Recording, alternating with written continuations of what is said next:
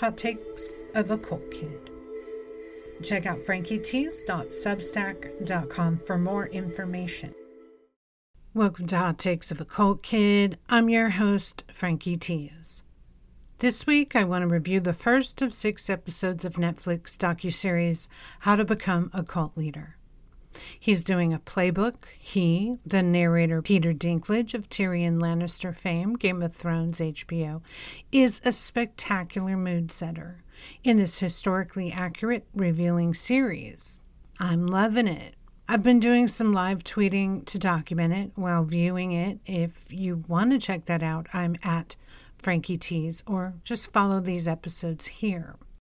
My quick review so far, after binging the first 3 in the series of 6, is that it's spectacular.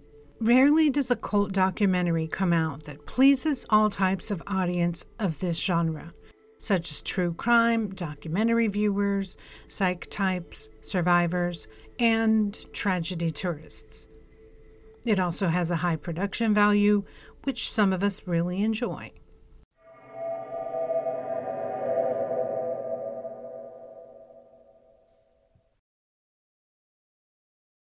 In part 1, called Build Your Foundation, Dinklage, who narrates and executive produces, handles the big one, Charles Manson. He explains the recruitment skills Manson discovered he had early in life, note, like so many cult leaders and bullies through time, in manipulating girls.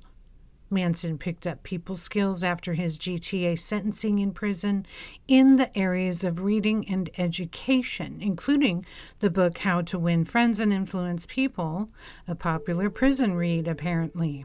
He also reads the Pimp book and learned from pimps how to control people. His target? Women.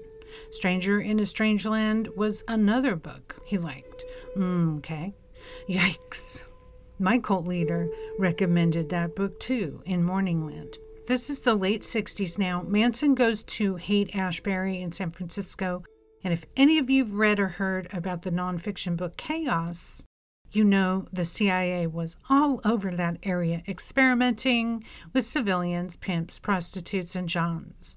None of that is part of what's mentioned in the episode, but as a person who's grown up and born and raised in California, it is shocking. It's been shocking to learn all the things that were going on there.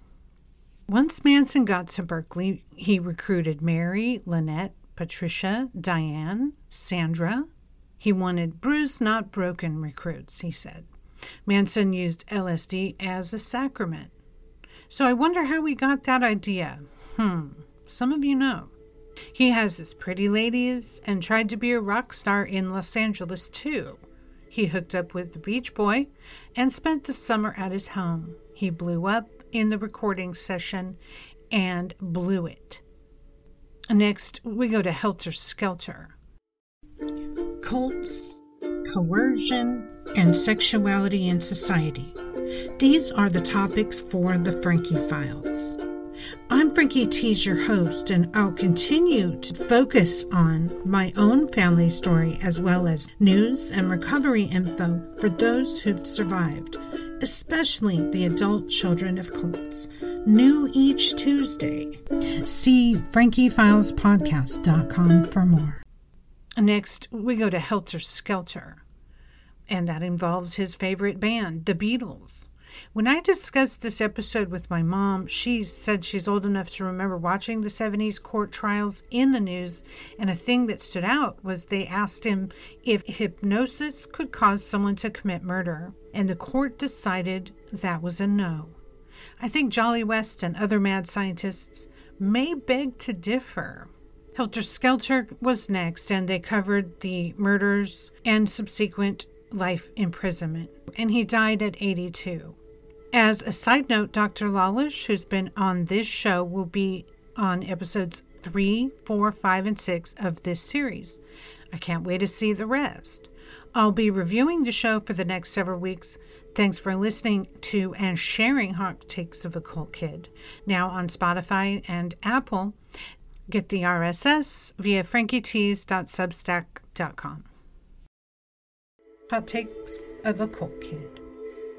Check out frankietees.substack.com for more information.